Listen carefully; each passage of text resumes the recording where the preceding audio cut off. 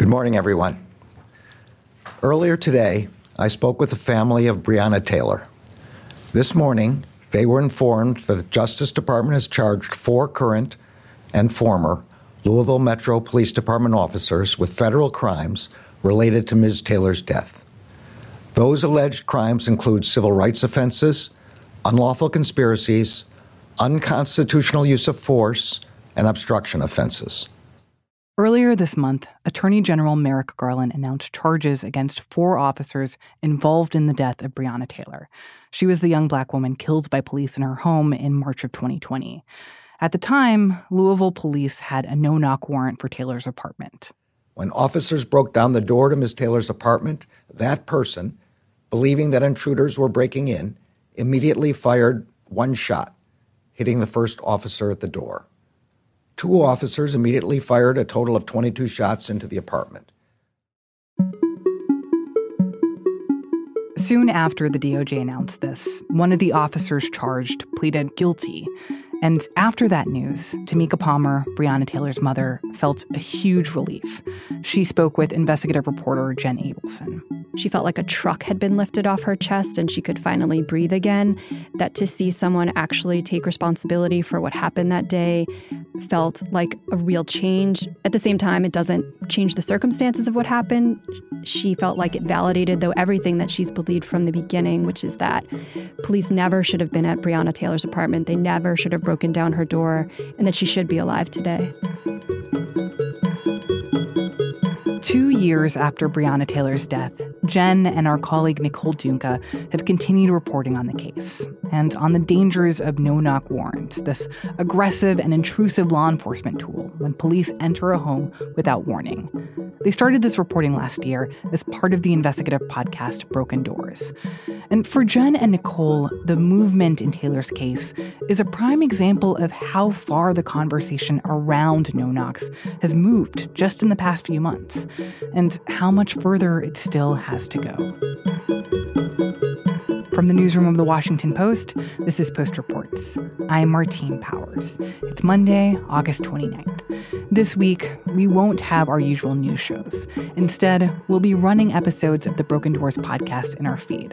To start that off, today we're having a new conversation with Jen and Nicole to hear about what's happened since the series was released and what the Justice Department is doing about Breonna Taylor's death.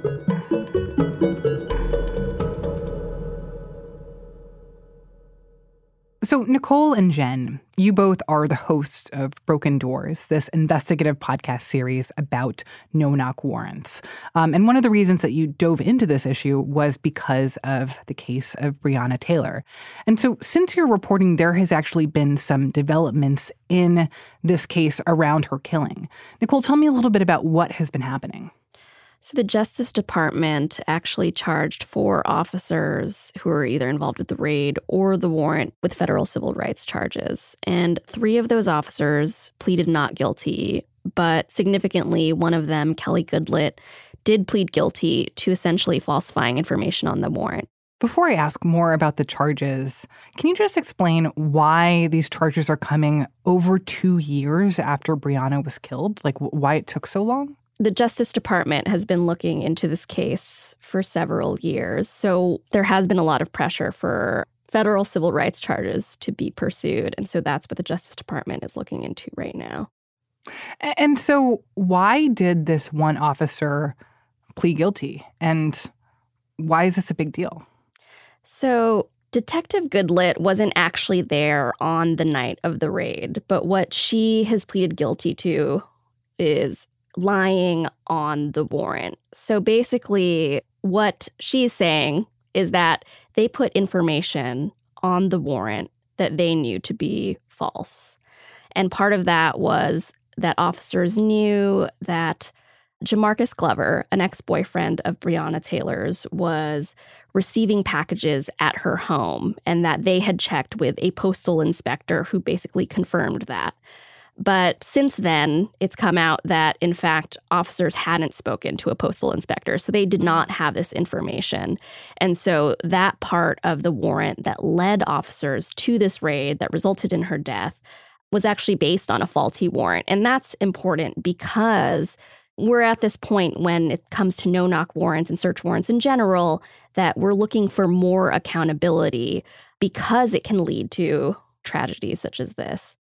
And so did this officer explain at all why there was this attempt to falsify this warrant, or why there was a cover-up, if anyone directed that, or why that happened? She has not spoken publicly, and her attorney has not spoken publicly to explain her motivations, but we can see from the plea document that it appears that there was pressure for her to not speak out and to put this false information in the warrant, and in the aftermath to also lie to investigators who were looking into it. So what does this mean for the other officers, the ones who have pleaded not guilty in this case? It appears that she's a cooperating witness. We don't have that formally, but it appears that she is going to be involved in helping prosecutors bring these charges and pursue the case against the other officers. We don't know the exact details of her sentencing. That's supposed to come up in November, but all signs point to the fact that she is cooperating with them. I don't believe that they have set a date yet for the trial. I spoke with Breonna Taylor's mother, Tamika Palmer, and that's what she's expecting. I spoke with her a few hours after the officer did plead guilty, and it was really emotional for her. I mean, she talked about just crying in the courtroom itself, going into her car afterwards and crying, and she is hoping that she will see justice served. You're mad all over again. You're mad and you hurt, and to listen to someone to admit the guilt and what they did, and to know that what they did was wrong, to admit knowing that they lied, to get in here and to just hear it, to have to, now I'm going to have to relive this thing, sitting in all these trials all over again. And there's nothing that any of them will ever be able to say to make me okay. Do you think that this guilty plea is going to send a message to police officers and police departments around the country about how these kinds of circumstances are going to be viewed going forward? I think the Department of Justice is hoping that it sends a message. It's still, though, so easy, as we saw in our series, to be able to, obtain and execute these no-knock warrants. We are starting to see some changes around the country about a greater responsibility on the behalf of officers who are requesting them, and the judges as well. It was really interesting to note, too, in the pleading document that one of the detectives in this case, in Breonna Taylor's case, sort of knew the judge that they went to, and particularly went to that judge because they expected there would be little scrutiny. So are we supposed to look at the Breonna Taylor case as kind of a sign of what's going to happen more in the future? Or do you see this as pretty exceptional and pretty rare, that we're going to continue to usually not see officers charged in these kinds of circumstances? I think this is a really defining moment for the Breonna Taylor case. It's really rare for the Department of Justice to step in to conduct this kind of investigation. They spent, it looks like almost 2 years looking into this. And so they don't have the kind of resources to deploy this in every fatal no-knock raid or where allegations of wrongdoing have happened. So I think this is a really remarkable situation where you have officers charged, where you have one of them actually pleading guilty. But so many families around the country who have experienced similar situations are hoping but unlikely to have the same kind of accountability from law enforcement and from the Department of Justice. And so it's really depends on each community and the willingness of local prosecutors and state officials to be able to take this issue on and to be willing to confront the tragedies that have happened in their community and look at the officers that they have to work with every day and see whether or not there's any responsibility and any kind of charges that need to be brought forward as a way to attempt to heal some of the problems that have happened around the country. After the break, I talk with Jen and Nicole about updates from the other fatal no-knock raids that they investigated in the Broken Doors podcast, and how no-knock warrant policies are changing in other cities and states. We'll be right back.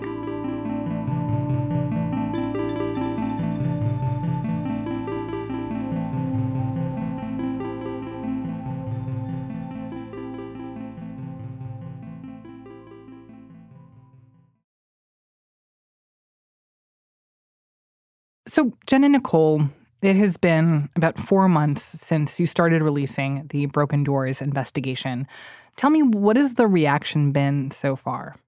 Sure. Well, I think as soon as we started releasing the episodes, we started in Monroe County, Mississippi. I began hearing from, lots of people from around the community, people who no longer live there but used to, who were really appreciative for the reporting we did, who have known for far too long about the problems within the sheriff's office there, the lack of accountability.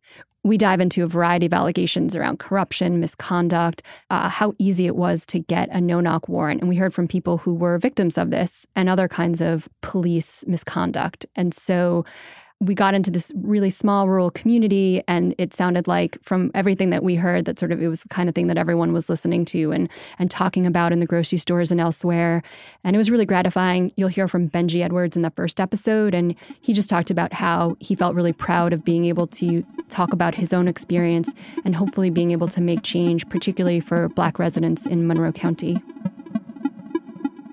In Monroe County, one of the cases we get into involved the death of a resident who was killed after police shot dozens of bullets into his trailer, and the family filed a wrongful death lawsuit there. And that case was supposed to be headed to trial in May of this year, and there was yet another delay. And so that's actually scheduled now for October, and I think we're hoping to go back there when that case finally does go to court. So, Nicole, one of the areas of reporting that you focused on was on the issue of e-warrants, which is something that I had never heard of before your podcast series. But that e-warrants are this technology that's used to allow police and judges to submit and approve warrants more quickly. And one of the places where you looked closely at this issue was in Louisiana. Can you remind me a little bit about that reporting and what you have learned since your investigation came out? Yeah, so the case in Baton Rouge revolved around the fatal shooting of Joseph Richardson, who was killed in his own motel room after officers said they sent someone in to buy some drugs from him. And what we found interesting about that case was the electronic warrant, like you're saying. And we wanted to know a little bit more of how quickly it allows officers actually to use no-knock warrants to be able to break down somebody's door. And so we were just struck by the idea that electronic warrants can make things happen so much quicker and also open up the possibility of a judge perhaps rubber stamping or barely looking at these kinds of warrants.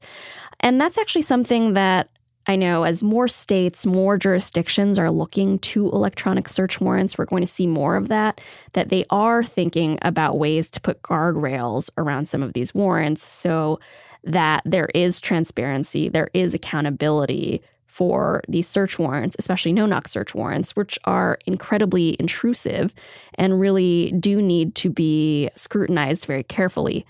Since we've released the series, Kentucky, the state where Breonna Taylor was killed, has actually started piloting electronic search warrants. So they're starting right now in a small county with the state police.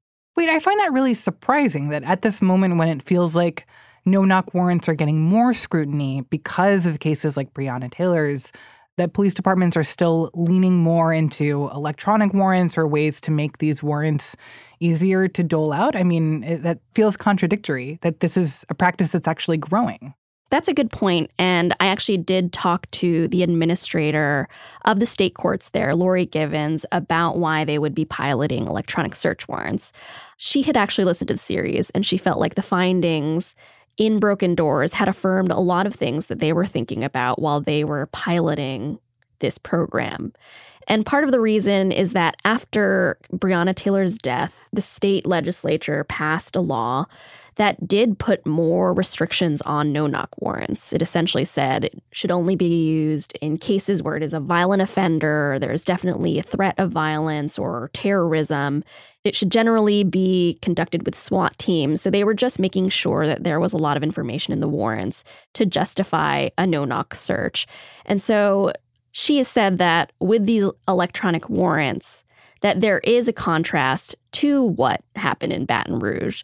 There are these legislative requirements that mean that officers need to be able to justify these search warrants and only in certain circumstances.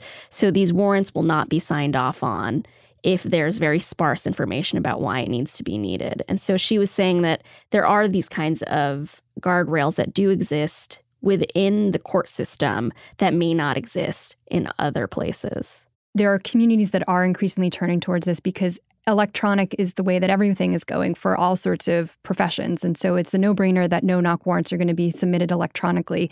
But I think communities are also seeing them not necessarily as an opportunity to just make things quicker and more efficient, but some places see it as a place where they can actually get more accountability. They can collect data. They can see how often officers are requesting these warrants, what kind of information they're putting in them, if they're digital, how often judges are rejecting them, and on what grounds.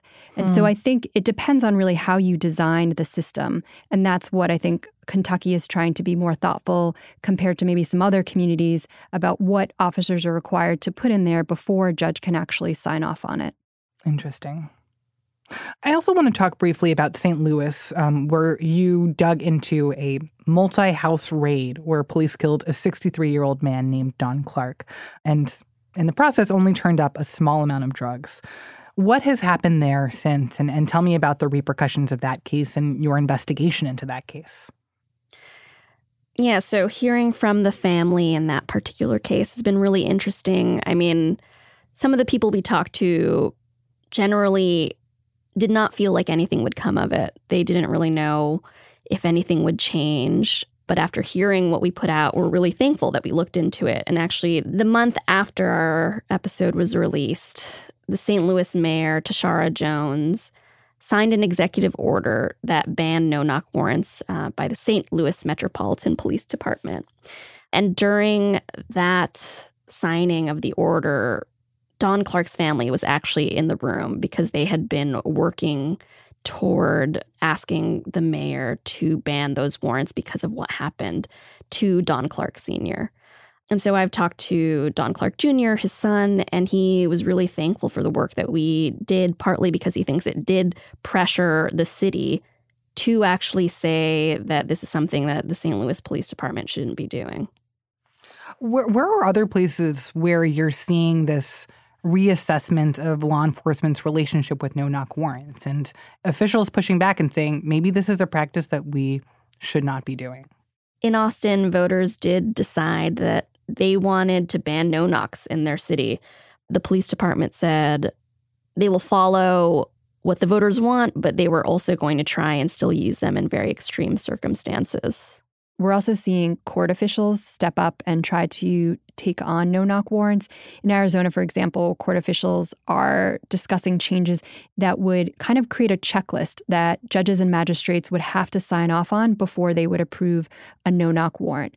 And this includes really important requirements such as police having to identify the occupants in a house where they plan to search. I talked with one of the justice who sort of led a task force in Arizona to study this issue, and he felt like cases like in Breonna Taylor's and a no-knock warrant, fatal no-knock warrant that happened in Tucson, Arizona, those would never have ended in fatal raids had officers been clear with judges about who lived inside these homes, that there were other people, that there were pets, that there were children, that there were elderly people, because it's really important to consider the safety considerations of when police are, going without warning to break down someone's door, what the ramifications are. And do we know of any other no-knock warrants that have resulted in a fatality since May and since you all published your investigation? So we haven't seen any other fatalities come across our radar since this published in May, but I have been seeing still lawsuits and other accusations coming from families across the country who've accused police in their community of using no-knock warrants in ways that were unlawful, whether it was targeting the wrong homes, using excessive force. And I think we're going to continue to see that as people realize that they can speak up about these problems and hopefully get some attention. And then what about on the federal level? Like, is the federal government taking a closer look at how no-knock warrants are used nationwide or trying to step in to restrict the use of these kinds of warrants? In May, President Biden signed an executive order that would have restricted the use of no-knock warrants by federal law enforcement agencies, because those are the agencies that, basically the president has purview over and can change the policies for. But they also were able to say that they were going to give funds that would incentivize state and local police departments to actually do similar reforms on the local level. And I think that's also going to be fairly important because, as we know, law enforcement in America is highly decentralized. And so it really is up to each department in a lot of cases to either change their policies if there's no state legislation that says that they're banning no-knocks or restricting no-knock warrants. So it sounds like this is a moment where there are a lot of different police departments and law enforcement agencies around the country that are trying to rethink or renegotiate their relationship with these kinds of tactics and no-knock warrants and other aggressive policing measures. What do you think that says about the state of policing right now, or the questions that police officers and police departments are asking themselves when they think about how they're supposed to do their job? I think if you talk to law enforcement officers, you get a whole range of reactions about how the communities across America are supporting or not supporting police departments and law enforcement right now. And actually, after we released this, you were hearing from some officers who are saying, this is a really dangerous practice. We actually don't do this in our organization all that often because it has to be a very difficult situation for us to be able to justify this. But then you're also going to hear from law enforcement officers who say, okay, we do actually need this for these different situations, and maybe there's a way to restrict them, but we don't necessarily need to use them all that much. I think there's been a wake-up call, particularly around the Breonna Taylor case and some of the other fatalities that, we examined, that this is one of the most aggressive and intrusive forms of policing and can have the most egregious consequences, where you kill someone in their own home without warning. And it really requires a lot more scrutiny at a higher level. So you're seeing police chiefs and sheriffs sort of being willing to take this on and acknowledge that there's a greater level of responsibility and obligation they have to the people they serve and to the officers who they oversee. Because as Nicole said, it's really dangerous for everyone involved. And so I think, no-knocks is sort of this one interesting area of policing where, yes, there are officers who will maintain that this is, a necessary tactic that they need. But I think that there are a lot of people who are in favor of being able to defend themselves, defend their homes, have their guns, who also feel like this is a huge intrusion on their rights if police officers are just going to have the ability to break down their door without warning. And so I think this is one of those rare issues where people, wherever they fall on the political spectrum, agree that there should be a more thoughtful approach to how police go about using no-knock warrants in this country. Nicole and Jen, thank you so much for this. Thank you. Thank you, Martine, for having us. Jen Abelson and Nicole Dunca are investigative reporters for The Post. They are also the hosts of the Broken Doors podcast. This story was produced by Savvy Robinson.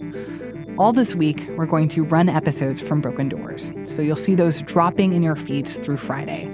All the episodes are also out now, so you can find them at washingtonpost.com/brokendoors or on any app you use to listen. And that's it for Post Reports. Thanks for listening. Today's show was mixed by Rennie Svirnovsky and edited by Rena Flores. I'm Martine Powers. We'll be back tomorrow with more stories from the Washington Post.